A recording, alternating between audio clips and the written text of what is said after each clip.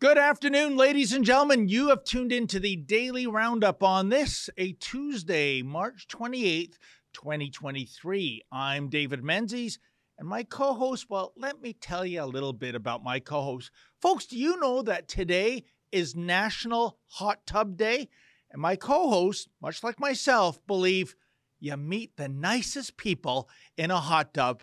She is the she-devil with a stroller. She is the Khaleesi of the greater Coburg area. She is Tamara Ugolini. How you doing there, Tamara?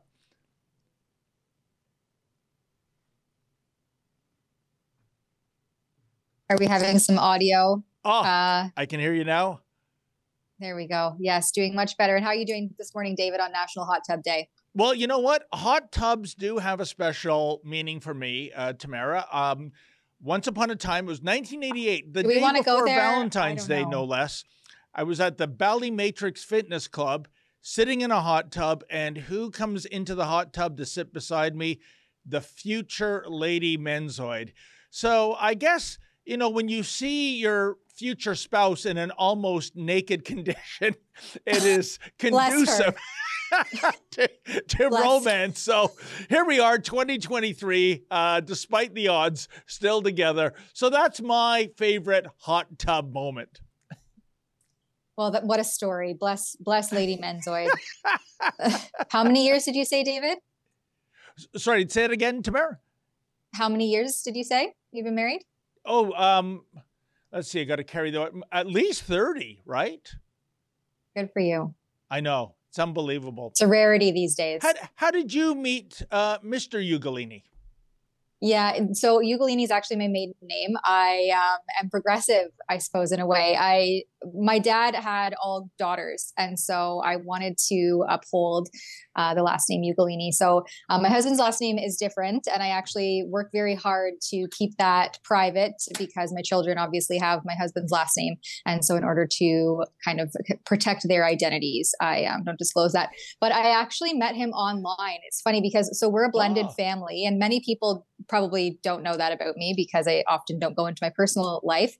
So I had a daughter and so we both had one child, and then we met online because, well, I was a working mom and didn't go out or do anything to really mingle or meet anybody. And so we met online, and here we are, married. We've been together for just over a decade, and I think it'll be 8 years this year that we've been married. Fantastic. You know, I got to tell you, Tamara, I wish the internet was a thing back in the 80s so that I could have met somebody online instead of going to dreadfully smoky, loud bars and doing the cheesy pickup line routine. But what is this about protecting the identities? Are you in the witness protection program or something? No, but you never know the creepers who are out there on the World Wide Web these days. That's just something I've actually always done, even before this having kind of a public figure job, is that, you know, I'll chat about our family life and my kids, but I keep their identities private. And I also don't really disclose much of them and their faces on social media. So I know some parents are okay with that. I'm not comfortable. And I think that it should be left up to them when they are old enough to understand the potential repercussions of having, you know, in some instances, like some people post their child's entire life on social media. And I don't agree with it. So I try to keep their lives private. And you never know who the creepers are out there. So that's a huge reason as to why I do that. But regardless, before we get into more nitty gritty, and we have so many actually newsy topics, which don't include my personal life to talk about, let me remind everybody of what we're doing here. So this is our daily roundup, and every day you get sometimes a different host. It's usually always the wonderful David Menzies, who kind of runs this show. Every day from 1 to 2 p.m. Eastern. So depending on where you're joining us from, what time zone you're in. But we are on YouTube, Rumble, Odyssey, Getter, and Twitter. So you can join us on any of those platforms. However, because we have been demonetized from YouTube, for instance, who doesn't agree with our our thoughts and engages in broad censorship of various topics, especially when you question certain narratives. So we have been demonetized completely from there, almost deplatformed, but I think we're okay currently as the kind of COVID craziness settles into some dust. But if you're joining us on those other platforms, so specifically Rumble and I believe it is Getter, you can engage with us directly through a small monetized chat, hyper chat or super chat. And that's a nice, fun way for us to get your tips, your feedback. If you have any questions or comments for us. So I would urge you to check out those other platforms if you aren't already, and engage with us directly in there. It always makes it a little bit more fun. But we have so much to get through today, especially as the federal government, in our Canadian federal government, moves to release their budget plans. I guess they're not balancing themselves anymore, but so that will be today at 4 p.m. Yep. And I guess first and foremost, I don't think this is a clip that we have, David, of the Deputy Prime Minister and Finance Minister, Chrystia Freeland. I know we have a tweet from Chrystia Freeland ahead of Budget 2023. I'm continuing the pre-budget tradition of selecting a new pair of shoes. I chose from a Canadian retailer, Simons, and I look forward to wearing them tomorrow. You know what? While she was there, I guess Simons is it exclusively a shoe store? Could she pick up maybe a dress that fits her properly so that when she's in a seated position, and I'm not making this up, folks, I wish I were, we don't have to blue dot, the private part area because the dress isn't quite covering up the lady as it should. But there she is in a, now what we are supposed to read into this, Tamara, is that it's just a plain black pair of high-heeled shoes. That allegedly means a boring kind of budget. Evidently, the more elaborate the new shoes are, the more offbeat the budget is, I suppose. But, we're going to see what is going to come down the pike. I'll tell you two things I would like to see, but we're not going to see it. One is canceling the carbon tax, because even if you believed in the whole, it's a climate emergency, a climate crisis, a climate disaster, a climate catastrophe, I don't know how we're supposed to, say the other word that follows climate, but really, really bad. You could say, the environment has merit, but during these trying times where you have inflation through the roof, perhaps Canada heading into a recession later this year, we got to give Canadians a break, and we are suspending the carbon tax. But they won't do it because they're a bunch of virtue signalers that don't believe in going to bat for the common guy and gal who are the taxpayers who pay their salary, of course. And the other thing, Tamara, the largest line item of the government is the bureaucracy. And I challenge anyone in Ottawa to tell me that you cannot cut from that bloated, fat bureaucracy that grows every year. It's grown every year under the Justin Trudeau Liberals. Are you telling me 10% job cuts in the bureaucracy? That's too much of an ask? Tamara, you know as well as I do and our viewers, it's like we're still at the height of COVID. Half the bureaucracy, I understand, is still working from home. Even those in the bureaucracy that should be dealing with taxpayers or clients in a hands-on situation, i.e. at a passport office, because it's become de rigueur. You want to renew your passport, bring a lawn chair, or better yet, a sleeping bag. You might need it. So, Tamara, what are your thoughts? If you were the Minister of Finance, what would you target in this budget? Well, it's really interesting to read into the shoes that she purchased. So they're black. And I wonder if it alludes to the fact that you wear all black to a funeral. I mean, Canada, under the leadership of this government, is not the Canada we once knew and loved. There are a record number of Canadians sourcing and going to food banks because they can no longer afford to feed their families in, as we're seeing, record inflation, astronomical energy costs. Canadians can't afford to feed their families, and they can't afford to heat their homes. And here we have Deputy Prime Minister, Minister of Finance, Chrystia Freeland, going out to purchase a new pair of shoes. And that's, I understand that there's traditions here, but we are in unprecedented territory under a government who remains so continually proving to be so out of touch with the real on the ground needs of everyday Canadians. And it would make a little bit more sense, in my opinion, to go ahead and do something a little bit more different this year, because we're facing very different times. And I wonder, A, what brand of shoes they are, B, how much they cost, and C, whether, either way, it's taxpayers footing the bill, whether we're billed directly for this pair of black kitten heels, or she's, paying with it from her own money, which is essentially just our money anyway. But I want to also highlight that she chose Realtor Simons, and maybe we can pull up this ad, because Simons was on the receiving end of some heavy criticism for essentially promoting and validating state-sanctioned euthanasia with the MAID program, the medical assistance in dying. Oh. And so we had that commercial that they published. Maybe we'll give producer Olivia a few moments to try to, here we go.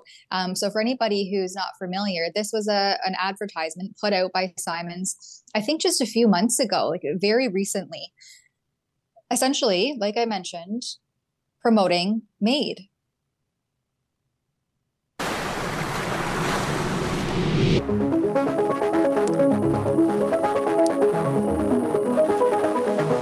It can take dying to figure out what living is actually like.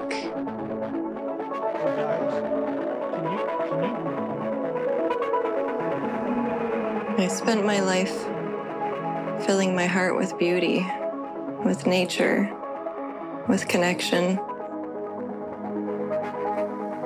So I choose to fill my final moments with the same.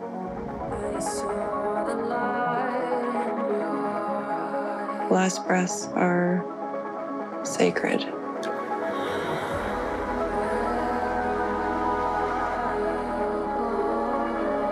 When I imagine my final days, I see music.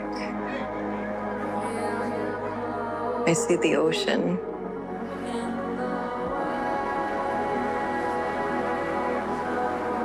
I see cheesecake.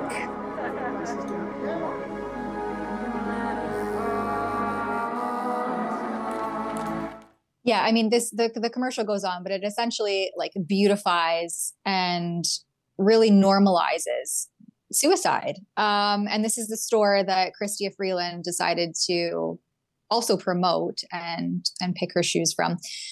In terms of the actual budget itself, so we're expected to see additional carbon tax hikes. I shared just recently on Twitter a sampling of my personal gas bill. And it's always been a little bit high. We have a lot of windows, we house a lot of people. But this is like 3 times what it was just a mere 2 years ago. And you can see in there the carbon tax charge. And I think it was roughly $54. So it's a percentage of the bill that there's the carbon tax charge on top of. And then we pay tax on the tax. And this is expected to go up. We're going to also see alcohol tax instituted, an increase there. And of course, the MPs, members of parliament, will be getting their yearly raise. But we have certain bureaucracies, like I think it was the federal tax agency. I can't remember the name, but they're calling for MPs and the government not to institute this yearly raise because Canadians the Canadian are struggling. Taxpayers Federation, I think you're alluding to. Thank you. Yeah. Yes. Yeah. And so I think we have a clip of that. Or perhaps it's a tweet as well, where they're saying, yeah, it's a clip here. Let's have a listen. Stopping a pay raise isn't rocket science, especially when Canadians overwhelmingly oppose it.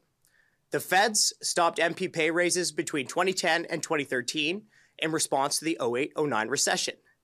BC recently froze pay for MLAs. Nova Scotia Premier Tim Houston recalled the legislature, froze MLA pay, and then cut his own pay by $11,000. Here in Ottawa, backbench MPs currently collect a $189,500 salary. Trudeau collects a $379,000 salary from taxpayers. MPs don't deserve another raise, and MPs don't need another raise from their constituents who are struggling to fill the fridge. MPs especially don't deserve a raise when they make life unaffordable with tax hikes. Bingo. You know, Tamara, I do absolutely agree with Franco. He's a wonderful fighter out there, and he's been a friend to our show on several occasions. However, with all due respect, MPs not getting a raise, that amount of money wouldn't even amount to a rounding error. Like I said, if you really want to tackle this, and it's going to be tough, it is to reduce the bureaucracy. It is to even get rid of certain departments. It is to do massive layoffs. But they won't do that because I think, Tamara, most bureaucrats do vote Liberal because the Liberals are all about expanding the bureaucracy, and it has expanded every year under Justin Trudeau. So why would you want to target your base? If we do see regime change, I hope that a conservative government would go after this big elephant. Yeah, I agree. And you know, just speaking from my own anecdotal reporting and experiences over the last few years, I wouldn't be upset if they dissolved the Public Health Agency of Canada and got rid of our Chief Medical Officer of Health, Theresa Tam. The millions of dollars that go into funding that department alone that has shown grotesque ineptitude all throughout the quote unquote pandemic is worthy of dissolving just in and of itself. These people are not upholding any form of actual health and well-being, and instead just towing a big pharma marketing slogan in their midst. So if they would like to continue to do that, I would argue that they can be funded by big pharma. We don't need to pay their salaries because they obviously work for vested interests and not necessarily the interests of Canadians. On that note, we also have Premier of Ontario, Doug Ford, denouncing this carbon tax. And the province itself has halted or temporarily suspended. There was supposed to be a provincial tax hike on things like gas. And Ford, in wake of this carbon tax and, of course, looming recession and record inflation, has decided to halt that. But I mean, you trade one for the other, essentially. His provincial cap or suspension of the tax hike doesn't really affect anything because the carbon tax and increases to it are continuing to move forward. So it's, what's that saying, half dozen to one? I always get that one mixed up, but it doesn't seem to make a huge difference in the pocketbooks of Canadians. Although it's nice to see that he's a little bit more on the ground and in tune with reality of what his constituents and people in his province are up against. And I do believe we have a video of Premier Ford saying that, well, the carbon tax is killing people. Is there trouble in paradise? I thought him and Justin Trudeau were like best friends, but he's certainly, Premier Ford, that is not simpatico with blackface when it comes to the carbon tax. Let's hear the full clip of what Premier Ford had to say. When Rob and I were down at City Hall from 2010, 2014, I'll say even 2012, there's 540 or 550 less police officers in Toronto than there were back then. We need safe subways, we need safe communities, but we also need bail reform. 13 premiers signed a letter over to the federal government. I understand they're going to be moving on it, but we can't have the bad guys shooting up the streets and all of a sudden going in front of the courts and getting let out literally the next day. It's unacceptable, but enough's enough with this crime. I've never seen anything like it. That should be the number one issue for any mayoral candidate. And the mayoral candidates that say they want to cut funding for the police, they want to defund the police, don't vote for them. Simple as that. support the candidates that are going to fund the police. You're going to get more police officers in our subways, in our streets, because, again, I've never seen it this bad ever, absolutely ever. And we need to make sure when we sentence these criminals, they need to go away for a long time without bail. Well, I don't think that was the right clip in terms of the carbon tax. But you know what? We can transition to our other topic briefly just before we take an ad break, Tamara. And yeah, the Premier is absolutely right on this file. We need bail reform. By the way, the call for bail reform, all 10 provincial premiers and the 3 premiers of the territory, so 13 out of 13, have told Ottawa, get going on this. So that's 100% buy-in for bail reform. And why? Well, look at the front page of the Sun today, folks. Justice system failure. You had, a couple of days ago, a 16-year-old boy at Keele subway station sitting on a bench, talking to his friend, minding his own business, and this maniac, without any kind of provocation whatsoever, Tamara, stabbed them to death. I mean, this is grotesque. And when we find out that he was out on numerous releases, why is that? Why are the Trudeau Liberals so tone deaf, Tamara, in terms of keeping the bad people behind bars? But no, with their gun clawback, they're going to go after, I don't know, Saskatchewan duck hunters because that's the real problem out there, someone going hunting in a rural environment. It's despicable. And like I said, when you have 13 out of 13 provincial and territorial leaders saying you got to address this, why aren't they addressing this? Mm-hmm. Yeah, it's really the liberal or the progressive justice system policies that are the issue here. It's not necessarily more police on the ground. You can have policing every which way, but it's with these catch and release policies that we're seeing, these criminals are just going to be back out on the street the next day. The police are doing the work. They're doing their jobs. They're catching the criminals. They're arresting them. They're bringing them forward to these liberal leaning judges who are saying that, oh, well, they probably need a social worker or they need more social supports. We need to send them to the hospital for a mental health assessment. No, a lot of these people are criminals who have sociopathic minds who cannot be reintegrated into a successful civil society. And we have places for them, and they involve cement walls and bars because they are a danger to society.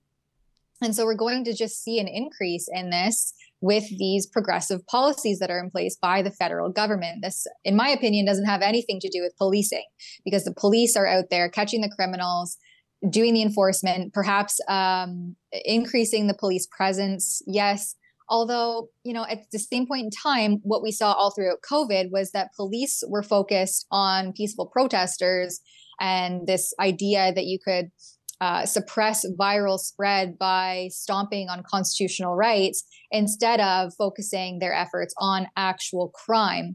So it's kind of a double-edged sword, in my opinion, the focus on policing. I think that we have to have a more robust process for judges to be able to really come at some of these topics with impartiality rather than politically driven ideologies. Well, I think, you're absolutely right, Tamara. And it's this prevailing philosophy of hug a thug.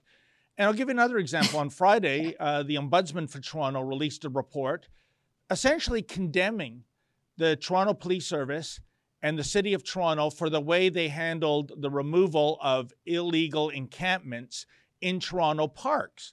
Now, these were, and I speak from experience, folks, going to Trinity Bellwoods and having a crack addict sick his dangerous dog on me, sinking its fangs into my thigh. And the idea that this ombudsman, you didn't say pretty please, you didn't set up some sort of support network or what have you. Tamara, here's the deal. With a public park, you have the right to visit it, no matter who you are. But you do not have the right to camp there. You do not have the right to do dangerous drugs. You do not have the right to harbor dangerous dogs.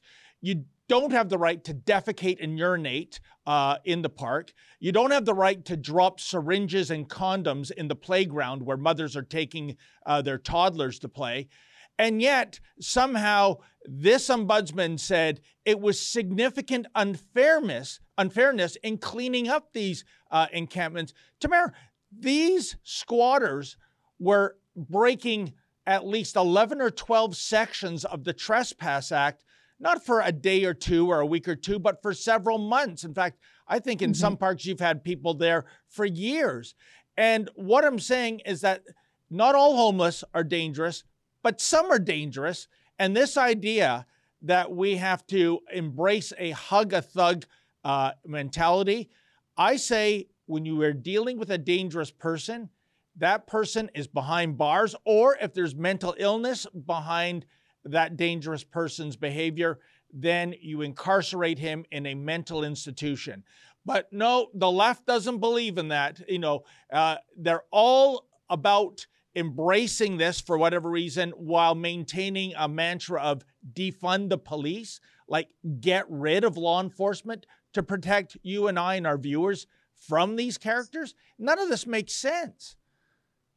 Yeah, I think the bringing back institutionalized medicine for people suffering from very severe mental health issues. There are that. I'm not a psychologist and I would never pretend to be one, but I think there's very real clinical diagnosis that can happen with a lot of these people. And we used to put them into mental health institutions. And now that we don't have those because they were inhumane and infringing on human rights and whatever the other progressive flowery language that was used around that was, well, we're seeing the fallout of those policies. So I would expect more of it, not less, despite police presence, because we're not actually fixing any part of the system that is failing by throwing some more police at it. No, you're so right. We're overdue. Oh, sorry, David. You know what, Tamara? I think we have to take an ad break, and then we'll get over to that horrific story in Nashville regarding another mass shooting. But in the meantime, folks, check out this ad, and we'll see you on the other side.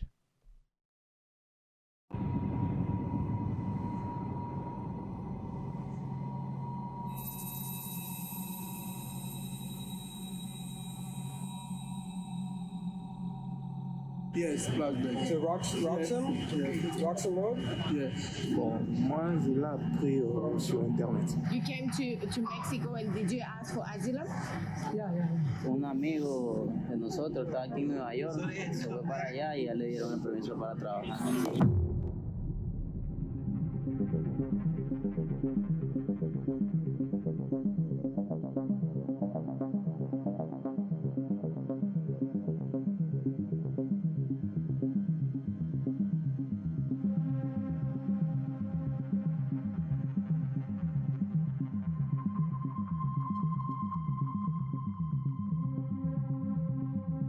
Stay in your own country. I'm here with a purpose. I'm scared too. I don't know what happened. There is a process to determine whether someone is a refugee. There are steps to go through. Those who are seeking to go somewhere else, not we're pushing or forcing, if they're seeking to go somewhere else, we are helping in the reticketing process. There's so many homeless here, and they're bringing people from other countries where there's people here struggling with mental illness. The issue starts at our southern border, where the U.S. has declined to enforce proper immigration. And you allow them to live in a hotel, but yet the major crisis of homelessness is very, very big. So I'm in Roxham Road and I'm waiting actually for Lincoln J to arrive. He just arrived in Plattsburgh and he took a cab. Just like that, I'm in the back of a taxi cab waiting to go to Roxham Road. Why wouldn't you ask that? You're running across the border. We have to go to police or look.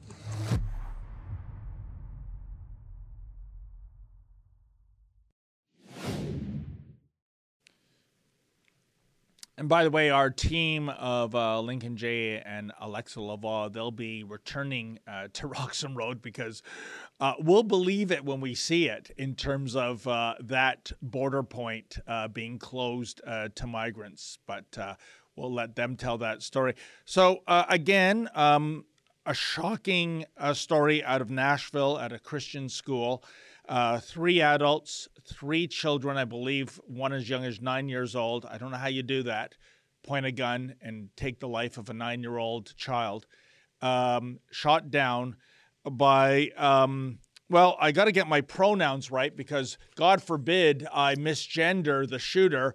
You'll have the Ontario Human Rights Commission on my ass before you know it. But so this was, help me out here. This was originally a man who is being a female, or is it vice versa, Tamara? I think it's now vice versa. So we're not the only ones that are confused. There seems to be some general confusion around the gender identity of this school shooter. But regardless of if it was a male to female or female to male identifier, this was a transgender identified person. They were just starting, I think, some sort of formal transition, but the details of the story, it will continue to evolve. So this is a fairly newly breaking story. So I'm sure that as more details come out, that will be clarified. But it wasn't, as this headline here reads, it was a former student of this school in Nashville, elementary Christian school, and they're discovering that this former student, made a manifesto. So this was like a premeditated, planned execution of 3 children and 3 adults, where there was maps involved, and I think some form of a note to a friend or a message to a friend. This is just a horrific story. And my thoughts go out to the families affected by this. But you see on the radical far left side of this trans debate that they're trying to flip the script here to actually be sympathizers with this school shooter. And the illusion here is that because of the the lack of gender affirming care in Tennessee. Here we have one of the activists going off because of the lack of gender affirming care. That is what prompted this individual, who is likely to be suffering comorbidities, as the data shows with these individuals. That is why they took to shooting up a school. The mental gymnastics needed to get to that conclusion is so disturbing that this can be warped into some sort of sympathetic story for a school shooter when there, in my opinion, there are clear ways to address these comorbidities, these mental health comorbidities that coincide with the need to identify as another gender than what you were, I don't know, the words that they use, biologically, or that you were assigned at birth. The lack of availability of proper mental health diagnosis and mental health care for these individuals is, in my opinion, what would drive such a horrific crime to take place. And that doesn't mean that we need more gender affirming care. We need more care to actually address, assess, and deal with the mental health comorbidities that are underlying in many of these instances. So again, I'm sure as more details come out around this story, we'll find out more about that. But the issue, in my opinion, here is not that there needs to be more gender affirming care. It actually needs to be a mental health focus that's being entirely disregarded for. Let's cut off your genitals and take some skin from your leg and try to mold you into having some sort of phallic male, try to resemble a penis. I couldn't agree with you more, Tamara. And, as soon as I heard about the details of the story when it was breaking, Christian school, a trans mass shooter, I said, oh, this is going to be really interesting to see how the mainstream media and the progressive left spin it.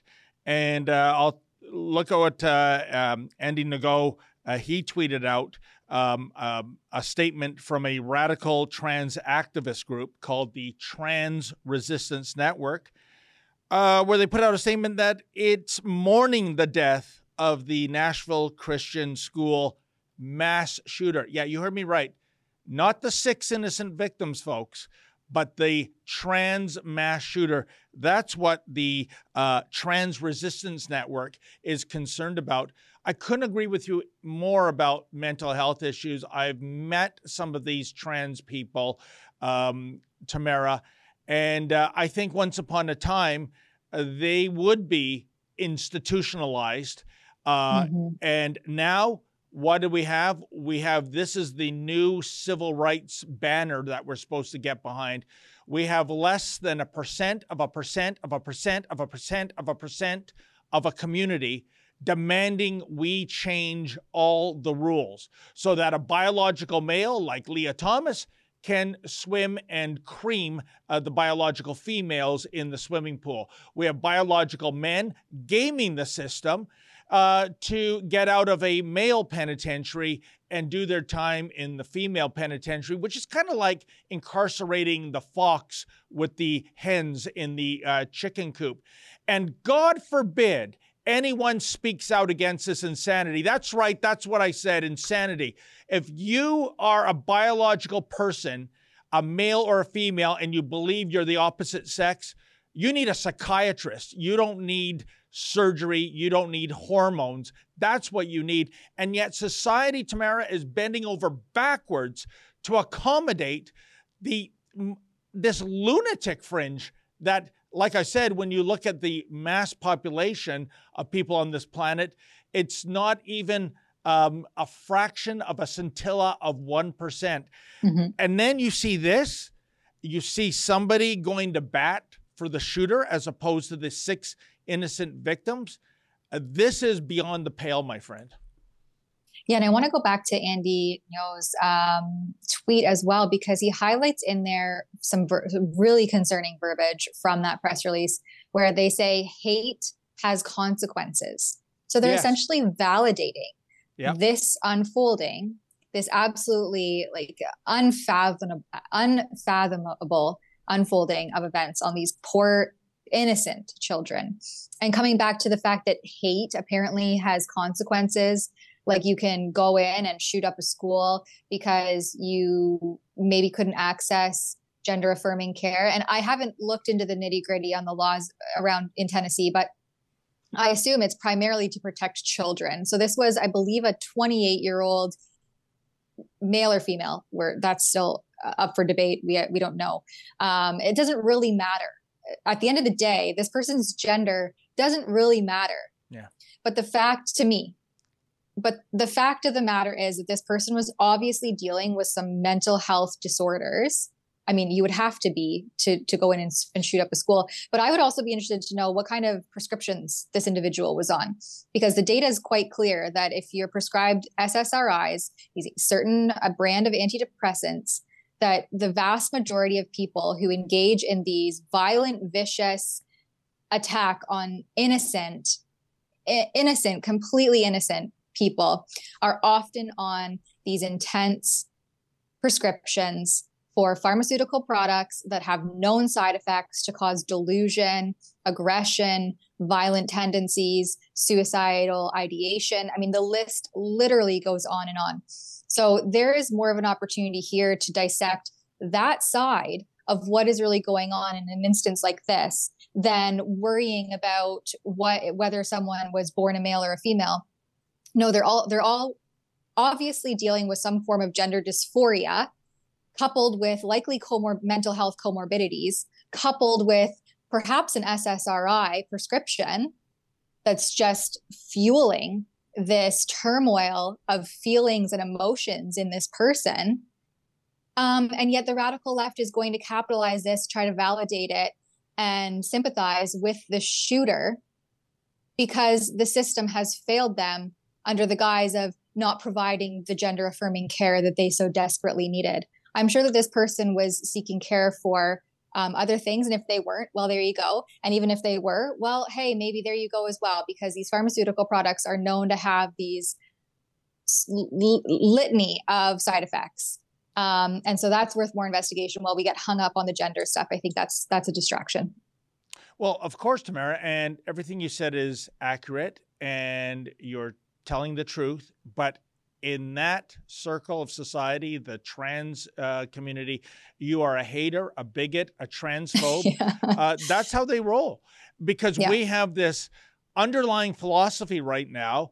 If it's trans, it's good. And if it's good, it's trans. And this community, especially when it comes to the female demographic, when you have biological males competing with females in female sports, being incarcerated in female prisons, they say it's all about equity and inclusion and diversity. You know what it's really about, Tamara? It's about misogyny.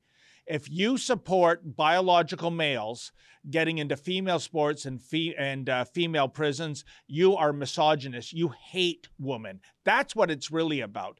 And I am so waiting for this pendulum to swing back to some degree of common sense.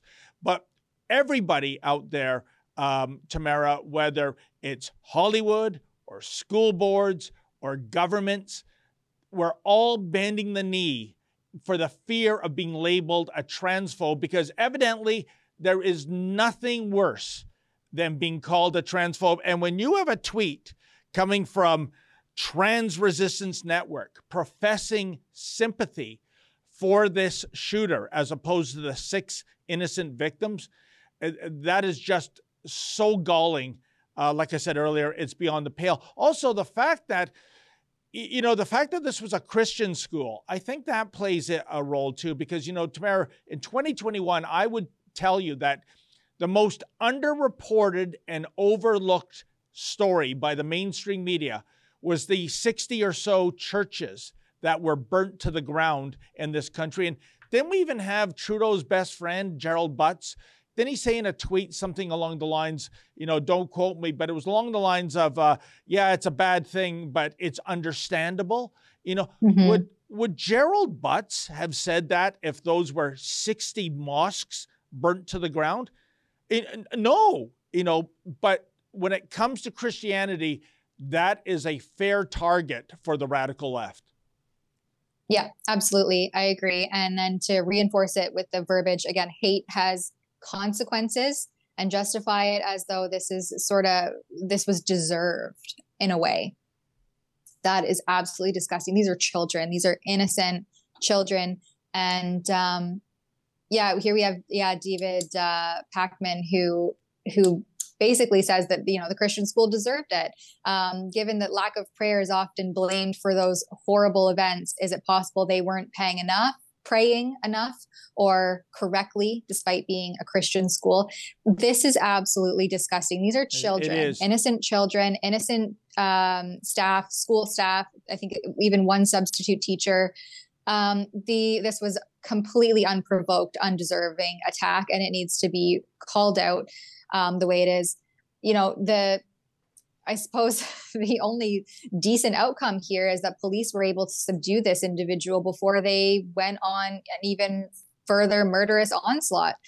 Sadly, there were 6 victims, but there could have been arguably even more if police hadn't responded as quickly and as swiftly as they did. I believe that they were apprehended within 4 minutes. Tamara, that's a very important point, because in that circle of trans rights and trans people can do no wrong, these are also the same people that want to defund the police. And we have to take our hats off to the Nashville Police Department, because, as you said, they responded within minutes, and they went right in to a school.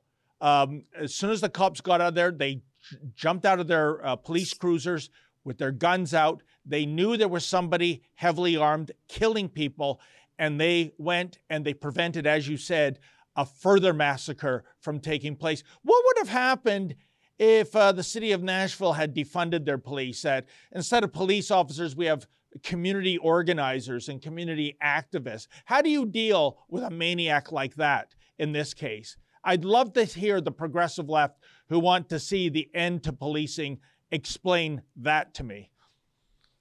I have a funny feeling that it would have unfolded similarly as to that horrific incident that was posted on social media late yesterday afternoon, showing a British Columbia man who was stabbed in broad daylight on a patio of a Starbucks and succumbed very quickly to those injuries while someone on the patio literally sat there drinking his coffee and watching. And this man was there with his wife. And from what I gathered from some of the posts, a small child. We won't go and show any of that graphic content. It's very graphic. I do not recommend that you search it out, but it is there available on the World Wide Web. And no one did anything. No one stepped in to administer first aid. No one tried to apply pressure to the wound or, they're more busy filming what was going on than calling the police. The suspect was later reprimanded, but captured by the police. But in the moment, bystanders just stood idly by. No one did anything. So that is, again, as we see this progressive tiptoe into the response to crime right before our eyes, I think that is a very concerning direction that our country has taken. And it was nice to see the reinforcement of police being able to act so quickly, but really heavy topic there. So let's maybe move into something a little bit more lighter as we close off the stream with a few more topics. But before we do that. And Tamara, before you go on, I just want to say about, that is a grotesque video of what happened to that father in Vancouver, much like the 16-year-old in Toronto, stabbed to death, sitting on a bench, minding his own business by somebody out on numerous bail releases. And again, I know it's not fashionable in many circles. This is why I totally advocate for the return of the death penalty to Canada. I don't want to see other people murdered. And with both these individuals, because a life sentence does not mean life in Canada, it's maximum 25 years. They can get out again and carry out these kind of horrific criminal acts. And for those who say, oh, you death penalty advocates, that's all about revenge and not reform. You know what, Tamara? Revenge works for me. Because when you see innocent people stabbed to death, minding their own business, I have zero compassion for these perpetrators, unlike, of course, the trans resistance network that goes to bat for a murderer because he or she or it is trans. So I just wanted to get that off my chest. Thanks for that, David. We'll run a quick ad break and we'll come back to some more critiques of the bureaucracy. Gotcha. If you want to look good and shine like me, you can do so at our store. Go to ribbonnewstore.com.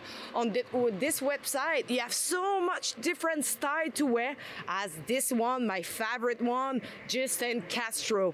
With my code Alexa10, you will have 10% off on your next purchase. So don't hesitate, go now and look so good like me. Canadians know the national anthem. They stand in silence to remember those who died for this country. But not every Canadian knows their rights and freedoms. The Freedom Passport will change that. It looks and feels like a Canadian passport, but contains the Canadian Charter of Rights and Freedoms in a portable, easy-to-read format. The Freedom Passport. Order one for yourself and for all the freedom lovers that you love at freedompassport.ca.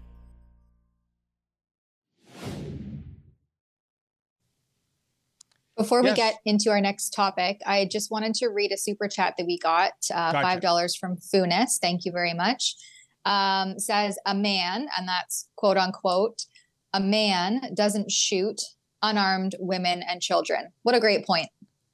Yeah, imagine that. Chivalry, being a gentleman. I know those are archaic, outdated terms when it comes to the progressive left, but you know what? I kind of like the good old days. You know that, Tamara? Yeah, I agree. Let's make toxic masculinity great again. Our beloved social media manager, Yankee Pollock, gives us another $5. Thanks so much, Yankee. And he reminds everyone that you can now buy a monthly subscription and get a badge. So there you have it on Rumble. Oh, what does the badge look like? Maybe that's for another day. Well, I say that because I think you alluded to this earlier. You know, I don't know anything about graphic design, but I know what I like when I see it. And on the lighter side of things, because it's been a heavy show, have you seen, Tamara, the new Toronto Blue Jays cap? I don't think they're wearing it for every game. It's to commemorate ice cream or some such thing. It is unbelievable, A, that this logo was rendered, and more unbelievable that in the chain of command in approving things, that this got check marked off. Look at that. It's being called the snot cap. It looks like the Blue Jay has got a terrible runny nose. Tamara, what do you make of it? Is this something you would pay cash money for? Oh, you know what? After the way that these sports guys have handled themselves throughout the COVID narrative, I don't really support any team at this point or any of these organizations. When I saw that, you know, and having this sort of heavy looming live stream talking about this school shooting, it doesn't remind me of like dripping ice cream or snot. It literally reminds me of blood. It's really, really bizarre. And, you know, blue jays are a really aggressive bird. So my mind kind of went there with like a blue jay attacking something and there being blood on the beak. It's a strange mindset to get there. Yeah, I'm not sure how supportive the fans are going to be of this gooey, runny beak. I suppose time will tell, but I think that was just released yesterday, was it? That's right. And Tamara, I mean, given how close we are to Saturday, April 1st, aka April Fool's Day, that made my spidey senses tingle. This is a joke, right? I mean, this is, but it doesn't look like it is, you know, because if it were, I guess you would release this cap on April the 1st, but it's just March 28th. And boy, I'd love to see how this sells. I don't think it's going to sell that well. It's right up there. You know, I'm a fan of, you know, logos and, you know, especially sports logos. There's great ones and there's horrible ones. And by the way, when it comes to logo design, I subscribe to the mantra of less is more. Don't overcomplicate things. Look at the most iconic logos of all time, the New York Yankees N&Y, the Detroit Red Wings winged wheel. They're things of beauty. They shouldn't be touched. But the worst logo of when it comes to corporations, associations, sports that I've ever come across. And Tamara, I'm not going to describe it because I don't want to get a nasty letter from HR or have Mr. Vice President come into the studio and nod his head. We're just going to show you the logo for the state of Vermont maple syrup producers. And again, Tamara, I'm going to ask you, oh my God, how did this get approved? Are you looking at what I'm looking at? I'm not sure that I see it through the eyes of the notorious David Menzies, but can you elaborate while being, you know, not too grotesque? Well, it appears to be, to me, on first blush and second blush and third blush, it looks like it's a man peeing into a bucket. That doesn't exactly want me to crave maple syrup. It does the opposite.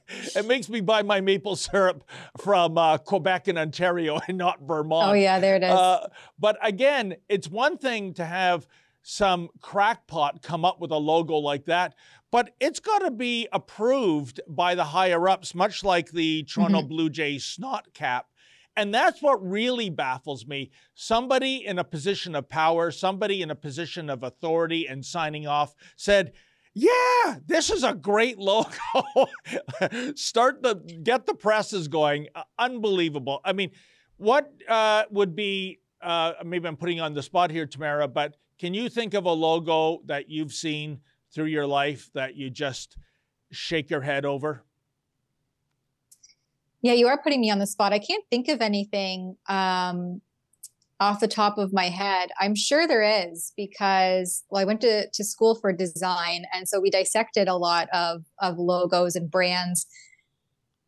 But off the top of my head, I can't think of one. No, but that one, that maple syrup one, I mean, it could use a little bit of refining. I think it's also just very...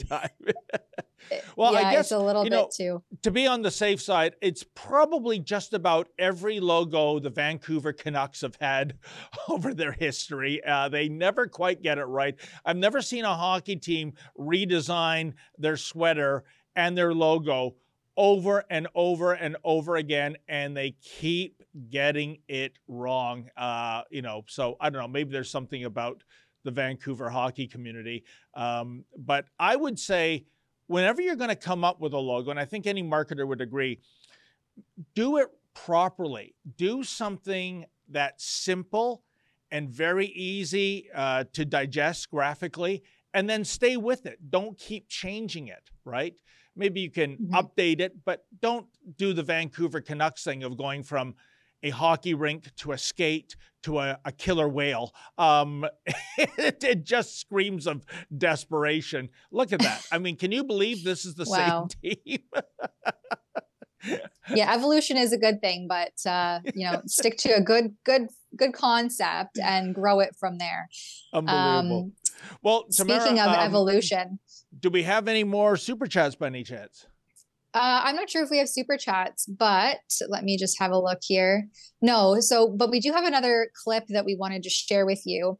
It's about Prime Minister Justin Trudeau being asked about his refusal to have a public inquiry into Chinese election interference, despite the House of Commons passing a non-binding motion to do just that last week. Finally, leader of the NDP opposition, which has formed an unofficial coalition with the Justin Trudeau Liberals, finally they voted against them to go forward with a public inquiry.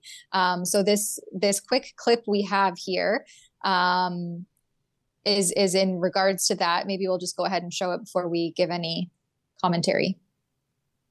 Chinese interference, Mr. Speaker. No, this government hasn't been able to sweep it under the rug. On Thursday, the House voted in favor of a public independent inquiry on Chinese interference. The Bloc Québécois, the NDP, the Conservatives are all in favor, and 72% of Canadians are for it. Even the member for Don Valley North is for it. Even the Liberal, who is facing the most serious allegations, is asking for an inquiry to cast light on this. When will the Prime Minister understand that the only defensible option is a public inquiry? The Right Honourable Prime Minister. Mr. Speaker, I take this very seriously. It is a non-partisan issue, or an issue that should never be partisan. That is why we have appointed an unimpeachable, non-partisan expert, the former Governor General, David Johnston, who will review this matter and decide whether to call for an inquiry or another type of investigation, and we will certainly implement his recommendations. 2 national security organizations will investigate the matter, and they will get to the bottom of it. Mr. Speaker, we can see here how the Bloc Québécois is trying to make this into a partisan issue, but it isn't. This is a serious matter that must be addressed impartially and independently. And that is exactly why we asked an extraordinary Canadian who has often proved his loyalty and service to the country. That is why we have asked him to oversee all necessary processes to get to the bottom of things and to ensure that Canadians know that we are doing everything we can to fight foreign interference. That is the serious approach that Canadians deserve, not partisan attacks. Yeah, that's really rich, isn't it, Tamara? Blackface talking about nonpartisanship. David Johnson is a family friend of the Trudeaus. They skied together. I think they had chalets close to each other. And let's make no mistake here. I know special rapporteur. Ooh, that sounds serious. All that means it's just a fancy word, Tamara, for an advisor. But you know what? I guess that happened yesterday. Justin Trudeau is committed to a Johnson investigating a dong. And yesterday, I'm going to point out that it was National Viagra Day. Make what you will of that, Tamara Ugolini. I can always count on you, David, for that comedic relief. Now that my mind is in the gutter, allow me to pick it back up. Your mind never goes there, Tamara. What is this government's problem with, they're always touting transparency and openness and honesty. And so what is the problem with going forward with a full public inquiry, right? Justin Trudeau is hiding behind issues of national security concerns is basically what he's stated. Why they can't move forward with a full public inquiry is because what will be disclosed is of national security and only select parliamentarians can review it. And so there are certain things there that can never reach the public knowledge of Canadians. And I don't know about you, but I don't think that that's really how a democracy works. No. I think that there should be full disclosure here, and there should be public scrutiny. And for the Liberals to once again appoint someone to investigate themselves, it just goes to show that they don't actually care about being open, transparent, or honest. They want to hide behind some sort of veil of secrecy and not give Canadians the full knowledge so that they can start to vote accordingly, right? If some of the ethical infringements that this prime minister has engaged upon and in throughout his reign over Canada the last almost 7 years, then I would say that if the mainstream media was critical and scrutinized him for those ethical violations, then he would have never been voted in for a second term. Instead, they focused on, how great his hair was, his cool, trendy socks, and then the wedge issue in 2021, which was the vaccine mandates and really dividing and sowing that wedge between Canadians who were making a contrarian health choice that went against the public health diktats of this government that were following and towing the big pharma safe and effective narrative, which is a marketing slogan. You're so right. I look at all the scandals of this government: We Charity, SNC Lavalin, blackface, the Aga Khan fiasco, that disastrous trip to India. Hey, even myself getting beaten up by his Royal Canadian Mounted Henchmen. If we had a mainstream media that actually did its job and went after this government, like blackface, for example, you know as well as I do, if some ancient photo emerged from Stephen Harper's past, even if it was at a Halloween party with blackface on, it would still be front page news right now. But everything is a pass. And I just wonder if he's going to get off the hook on this as well. And when it comes to transparency and his, this nonsense about, sensitive secrets of our spy agency, CSIS. No, I understand that. Having CSIS reps testify doesn't mean they're going to hand over in public all the methodology of how they acquired the information. It just is to verify that this information that they have, in this case, Chinese interference with, 11 liberal members of the government, is true. So it's not throwing, the baby out with the bathwater, so to speak. So it's absolute garbage, especially since going back to election night victory for Justin Trudeau, October 2015, He promised, remember, Tamara, the most transparent government in Canadian history. Folks, I'm telling you, it's the precise opposite. Yeah, absolutely. And we continue, like, I feel like a broken record at this point. We continually point out how that isn't factual. It sounds good and that flowery language is there, but actions speak louder than words, Justin Trudeau. And his actions continually show that he is committed to secrecy and censorship. In case some of the bills that he's legislated or pushing through legislation don't speak for themselves, like Bill C-11, Bill C-18. But we won't get into that fully now. I think we have one more video, which is the Liberal Parliamentary Secretary Marie-France Lalonde, who refuses to answer when the Safe Third Party Country Agreement. So most recently, Justin Trudeau and U.S. President Joe Biden reached this Safe Third Country Agreement to essentially, I mean, the talking point for them was that they were instituting this agreement to shut down illegal immigration at illegal border crossings such as Roxham Road, which we showed an ad earlier for that. We have extensive coverage at roxhamroadexposed.com.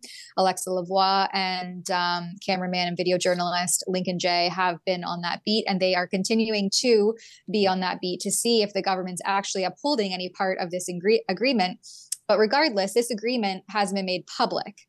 And so the Liberals are being questioned to release the agreement in full to the public because they say that the devil is in the details. And this is a response, very concerning. Mr. Speaker, after 6 years of tirelessly calling for the closure of Roxham Road, after having repeated hundreds of times that we shouldn't be greeting asylum seekers with RCMP officers, after having said over and over that Quebec does not have the capacity to receive these migrants, finally, Mr. Speaker, finally, Roxham Road has been closed. This is good news, and it should have been done a long time ago. But before we celebrate, we should read the fine print. The devil is always in the details, Mr. Speaker. So when does the government intend to make public the new Safe Third Country Agreement it signed with the United States? In full, with all of the details. The Honourable Parliamentary Secretary. Mr. Speaker, I thank my colleague for his question. I hope that he heard the speech President Biden gave last week. Once again, Canada and the U.S. have announced an update to the Safe Third Country Agreement. That's great news, Mr. Speaker. This new agreement will allow us to better manage asylum seekers in both of our countries and to ensure a fair and compassionate system. This is a shared responsibility, and it's a responsibility that Canada assumes. You know, Tamara, this really boils my blood because we've been led to believe for years now, that there's a loophole in the Safe Third Country Agreement, namely go to an irregular, i.e. illegal. I hate the use, by the way, of irregular substituting for illegal. I mean, when I think of irregular, I think of the bargain bin at Winners where I buy some irregular socks for half price, you know, not somebody coming into my country illegally.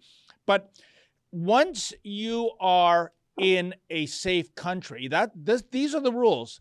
The first safe country you arrive at, that's it. You've crossed the finish line, in which case it's the United States of America. And you can't even play, you know, well, because Donald Trump is the president, this is a refugee crisis because he's going to deport you, because we've had regime change in the U.S. for a couple of years now. So all we had to do was build a fence and say, no, you are not coming into Canada, period. And if that had to be enforced at gunpoint, so be it. Because one of the tenets of having a nation is border security, similar to a sound electoral system. And I think with the Communist Party of China, we've got questions about that now too. So once again, as I was saying to Sheila yesterday, when our team gets out to Roxham Road, I'm going to believe it when I see it, when migrants and illegal aliens are turned away. And I think in the meantime, we can expect certain airports like Montreal and Pearson here in Toronto just to get migrants flying in from wherever and automatically declaring themselves refugees, and they'll be processed that way. It really is true. The devil is in the details. And right now, this so-called transparent government is anything but. Once again, right? Actions speak louder than words. And I wanted to also point out that I think you make a likely to be true suggestion there, because Parliamentary Secretary is heard saying they will better manage asylum seekers. So they're not saying that we're going to turn them away, we're going to prevent that illegal immigration. We are going to better manage them so that they can still come into our country, just in a different way that maybe individual journalists can no longer cover as easily because it's no longer in the open air. So yeah, devil's in the details. How are they planning to better manage the asylum seekers versus what was alluded to, which was that we're going to stop illegal immigration? No, it doesn't sound like they plan to stop it anytime soon. They're just going to manage it better so that they can hide behind that curtain of secrecy once again. And then also, she says that this is the responsibility that Canada assumes. Well, I'm a Canadian. I don't know when I ever voted on this. I don't know when I ever agreed to assume that people entering our country illegally were going to somehow assimilate into Canadian culture. And then all of a sudden, once they pass that line in the sand, they're going to uphold the laws of this land. I mean, they're not starting off on a very good foot when they are not going through the checks and balances that we have in place for people to seek refuge in our country when they're entering it illegally. So why do we expect that to magically change when they step foot on Canadian soil? Tamara, you're 100% right. The very first act you commit en route to becoming a Canadian citizen is an illegal one. You are a criminal by the fact that you have crossed the border illegally. And I want to be very clear. I'm not against immigration. In fact, because of our terrible birth rate in Canada, of course, that doesn't apply to you, Tamara Ugolini. But, we do need immigrants to come into our nation, but we want to vet them. We want qualified people coming in. We don't know who many of these people are because a lot of them are told to come back to a refugee board hearing and they don't show up. Fancy that. And we have no idea where they are.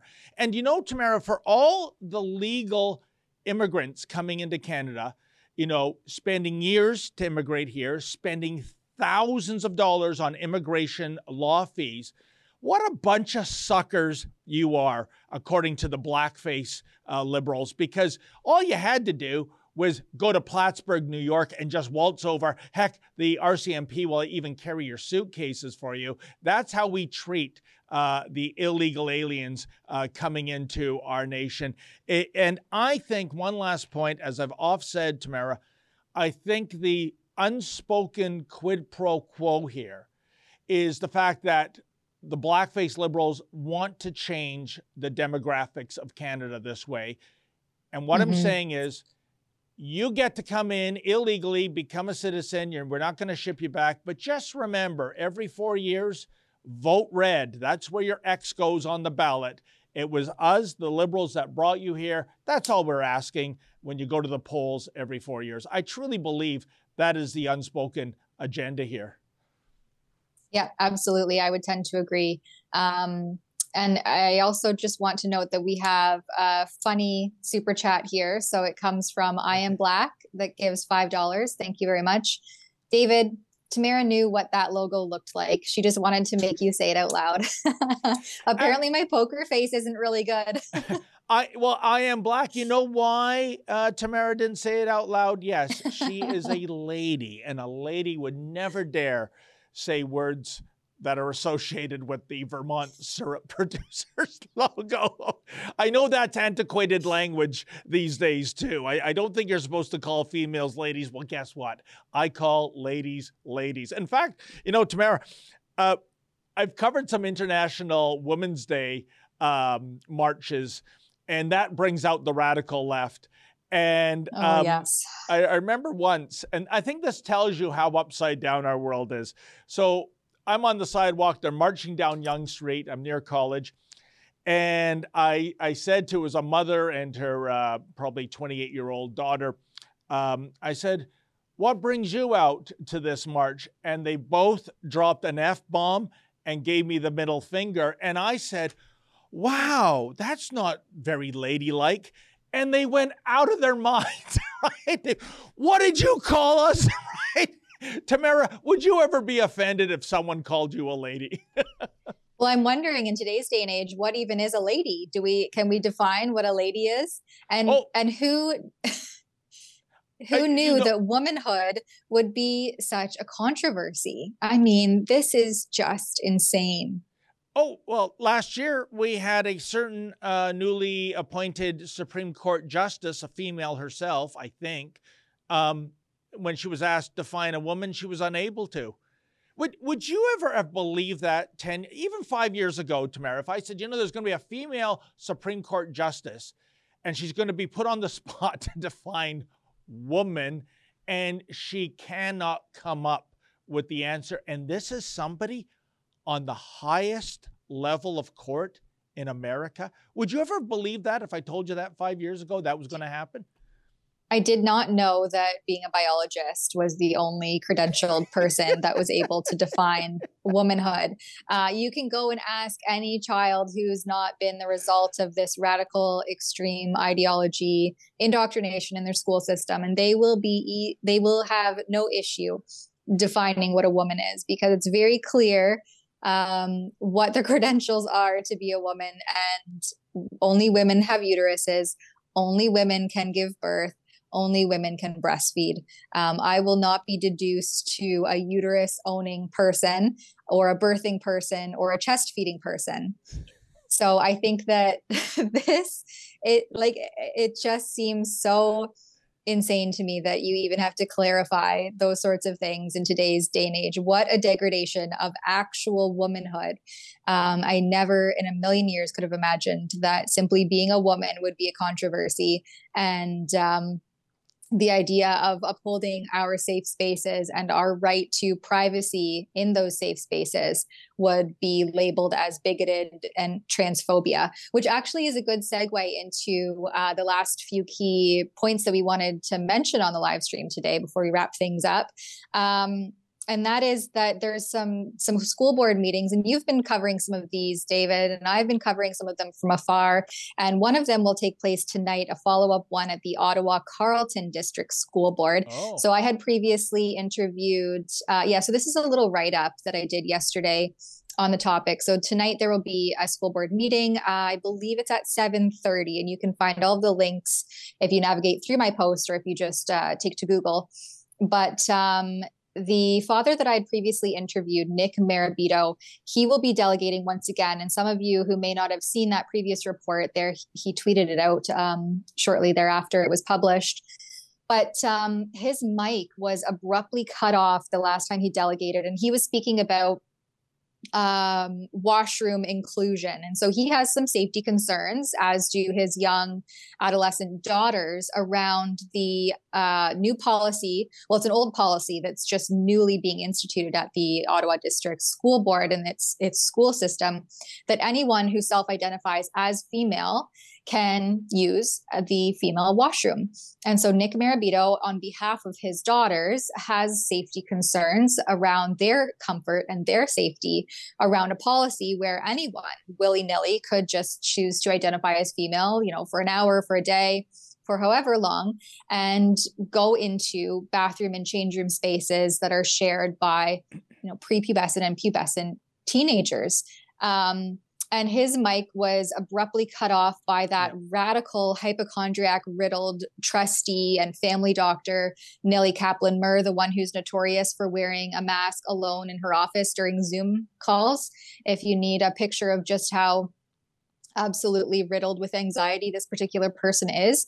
And then it actually, so you can go and read the write-up and find out more. But basically, Nick Marabito and a whole host of delegates, including those that are kind of on the side of Nick, and then all of the people who think that this is a trans rights issue and that these people are transphobic and spewing hate will also be delegating tonight. So it's sure to be a fiery unfolding. And, there's been calls for protesters and denouncing of this hate-filled rhetoric by simply questioning how safe this policy really is for actual girls who will be in vulnerable situations in a bathroom or a change room situation. So keep your eyes on that if you're interested in seeing what's kind of happening now in Canadian school boards. And I think there's one tonight elsewhere that you were going to cover, David. Is there? That's right, Tamara. I will be around 6-ish in Aurora, Ontario. That's where the headquarters for the York District Catholic School Board is located. There will be concerned parents up against, well, let's call a spade here.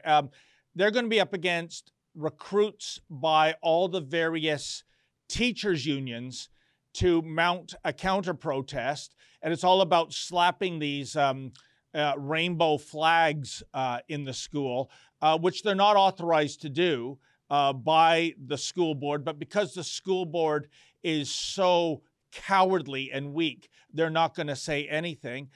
And I will guarantee you that the counter protest, the rainbow people, will outnumber the parents. I mean, that's what we found out, Lincoln Jay and I, last week at the Durham District School Board.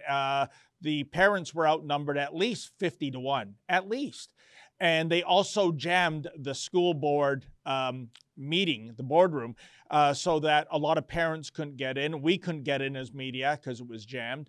What was very interesting, too, is they had all these Durham Region police cruisers lined up, not for any potential violence with the dueling protesters and counter-protesters, Tamara, but just in case a parent misbehaved in terms of continuing to ask questions after their mic has been muted. Tamara, what people have to understand, and I found this out when we spent $4,000 for our FOI request for the Busty Lemieux saga, when we got all the correspondence from the Halton District School Board regarding that, how do you call that person, that grotesque caricature of a woman who's teaching shop there. But whether it's Halton District, Durham District, so many other woke school boards out there, people have to understand, Tamara, that the school board trustees, most of them, hate parents. Parents are getting in the way. It's not about education anymore. It's about indoctrination. So when you go to your school board and you raise questions about something they're pushing, you are a pest. You're not a parent or guardian looking out for the best interests of your child. You're getting in the way of their Marxism, for lack of a better term. That's what people have to be aware of. And what I'm hoping for, Tamara, much like we saw 2 years ago in Virginia, is for Mama Bear to wake up, to say, enough is enough. I want my child to learn how to spell, do mathematics, read, and I'm not interested in all this social justice warrior crap being shoved down their throats. And I mean, it happened at the school board level in Virginia, Tamara, and as you know, that's the lowest elected position you can have, school board trustee. And look what happened. Youngkin got in as the Republican. It changed at the very highest level, the governor of Virginia. I want to see that happen here.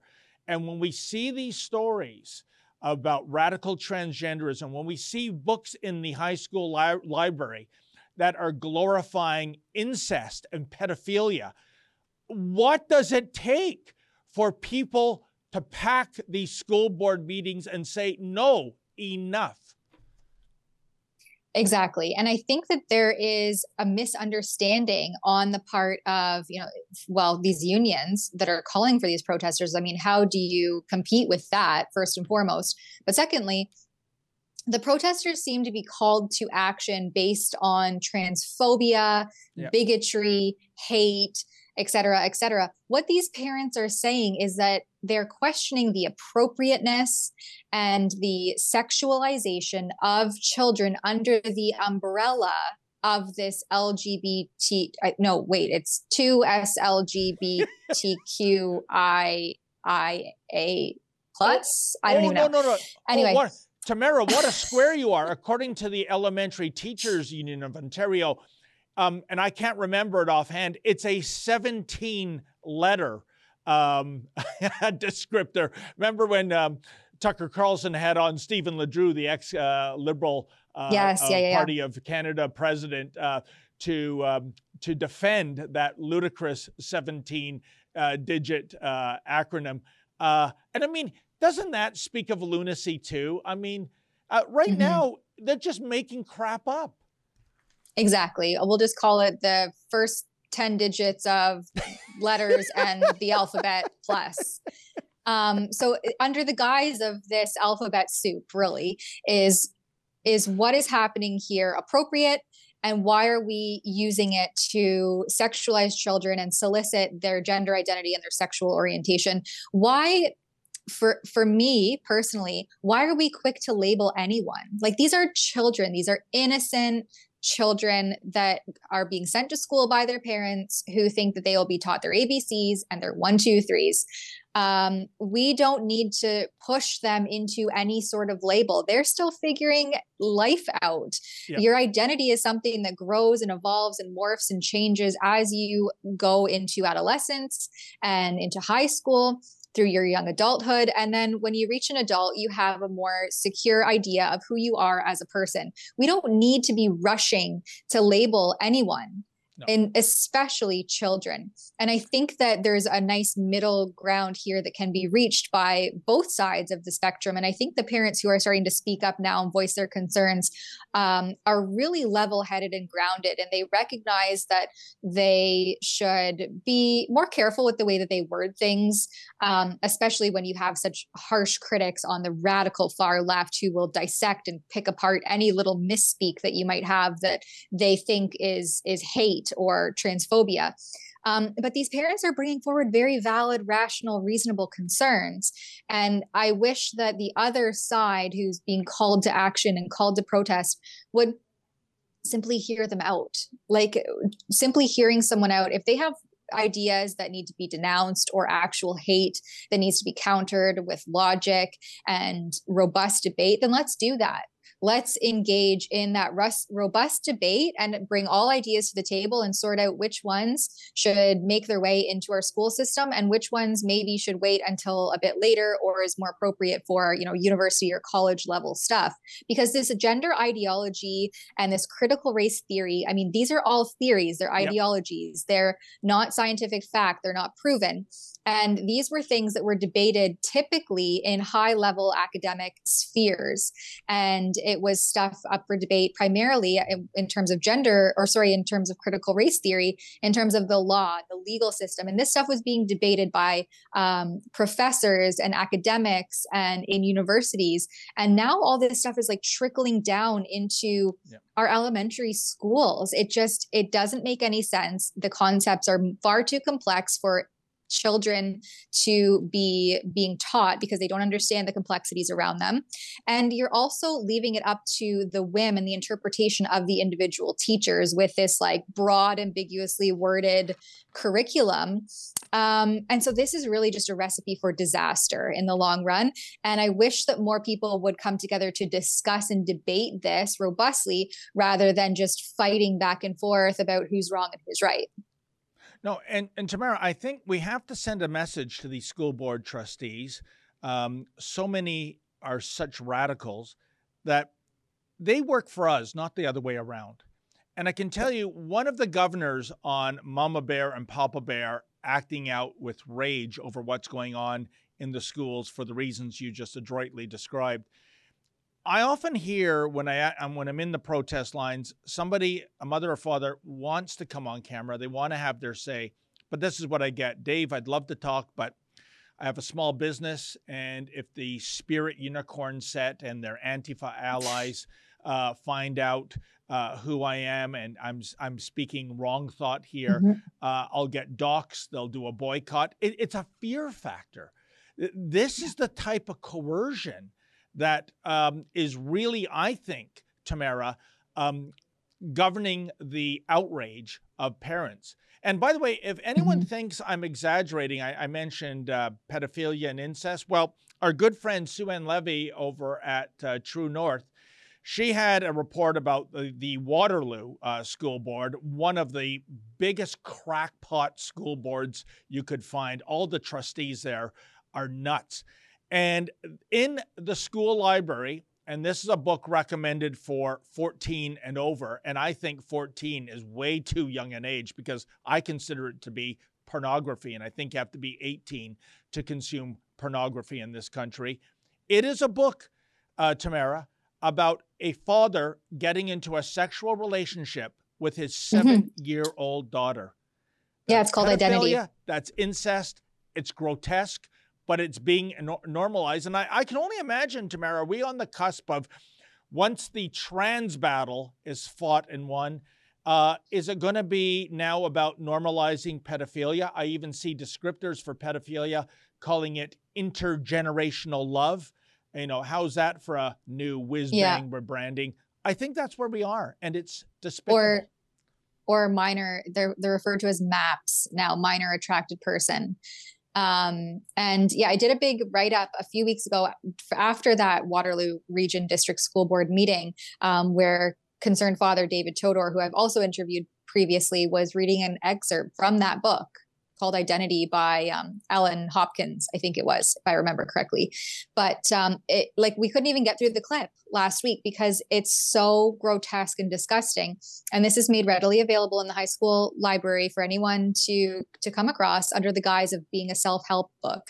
And I want to point out that not all of the school board trustees there are crazy. There's I think it's Mike Ramsey, very level-headed, and often works in conjunction with Cindy Watson. And the two of them bring forward a lot of these motions trying to gain accountability by way of the school board and the staff who have what kind of check and balance is in place to see these. They're called supplementary materials.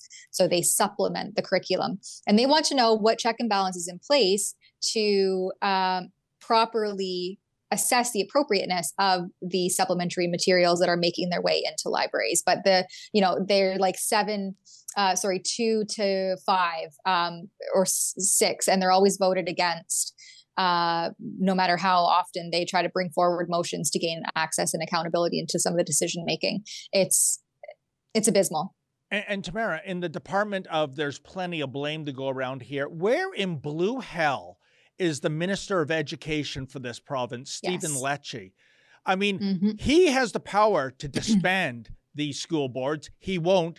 With the Halton District School Board, the fiasco we saw play out these past 7 months with this Lemieux dressing as a grotesque caricature of a woman, and this school board refusing to bring in a dress code for teachers, much like it has a dress code for students and a dress code even for Halloween costumes, if you can imagine, Tamara Ugolini.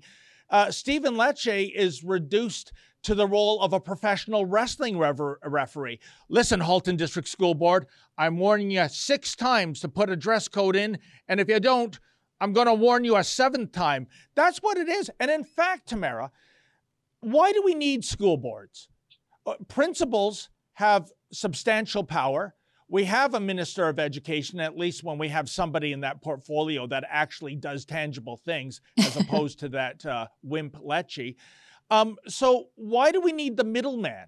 Why do we need these indoctrination factories, which is what so many school boards have become? We don't need it. And wouldn't that be a nice little, now that we're on budget day, wouldn't that be a nice line item to cancel all the waste that goes into propping up the school boards and all the people that work for them? I say get rid of them. It's happened before, by the way, in Alberta.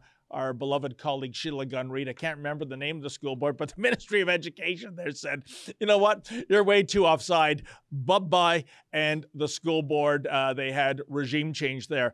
So again, to fight this, all that's needed is political will. And the political will is absent because, I don't know, people are worried about being called transphobes.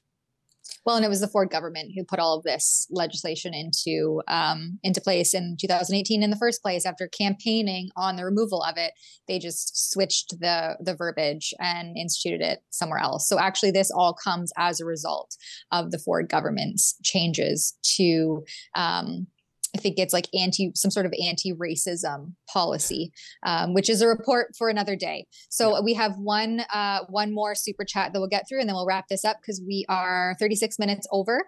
And it's from Ableist SL. Thank you for your $5 donation. I do not see a peaceful solution to the regressive left, as they will just go insurgent if they are rightfully disenfranchised for promoting terrorist beliefs. Well,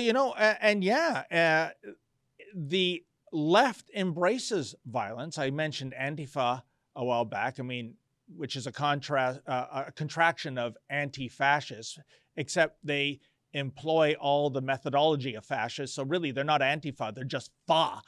But, there's this ongoing mantra, Tamara Ugolini, where, the left says, punch a Nazi. Now, if you were hell-bent on world conquest and carrying out a genocide, yeah, maybe punching a Nazi is a good thing when you're at war. But punch a Nazi to them means somebody with a differing opinion. You cannot debate the issue. You can and you should shut somebody down with violence. And that's on the left. That's where that's coming from, Tamara. And probably another reason why so many parents don't come to speak out, because in addition to be branded a phobe or an ist on whatever word is the prefix, they also don't want to get hurt by someone throwing haymakers. Because, we all know that community, Tamara, love trumps hate. Unless you disagree with them, then out come the fisticuffs. What a joke. Yeah, it's so funny to see them spewing love is love while dressed in all black, intimidating, hiding their faces, using umbrellas and other objects to prevent anyone from even seeing what they're doing. Anti-fascists are basically just fascists. And we've all been all there, right. And on that note, well, Tamara, I see it's almost 40 minutes past. How do you like that? We had a lot to get to, a lot of important stories. The most important of which being the Blue Jay snot cap, which I can't imagine they'll even sell a dozen of those. But I want to thank Tamara. I want to thank Tamara for being the co-host. I want to thank Olivia and Ephraim behind the boards, our super producers. And thank you to everybody that tuned in. A special thank you to those who contributed a donation. It's how we keep these lights on, and we are gratefully appreciative of that. I'll be back here tomorrow with another Rebel News contributor at 1 o'clock Eastern. And as always, folks, stay safe and stay sane. Conservatives stand for a country that works for the people who do the work. We want to bring home common sense again. And that's why I'm announcing today that unless Justin Trudeau cancels his planned tax hikes and inflationary deficit spending that have driven up the cost of living to 40-year highs, we will vote against this budget. We want to bring home a country that works for the people who do the work again in this country. We want to bring home lower prices by getting rid of the inflationary carbon tax and deficits, bring home powerful paychecks with lower taxes that reward hard work. Bring homes people can afford by getting the gatekeepers out of the way to speed up and lower the cost of building and constructing the residences that will put roof overhead for our young people. Bring home safe streets by repealing Trudeau's catch and release bail policy, banning hard drugs, putting our addicts in treatment and rehabilitation, and making the corrupt big pharma companies who caused the crisis pay the bill. And of course, bring home our freedom. Bring home the freedom of speech, freedom of conscience, and financial freedom that Canadians deserve. It's about bringing home the Canada that we know and love. That's what Conservatives will stand for today and every day. Thank you.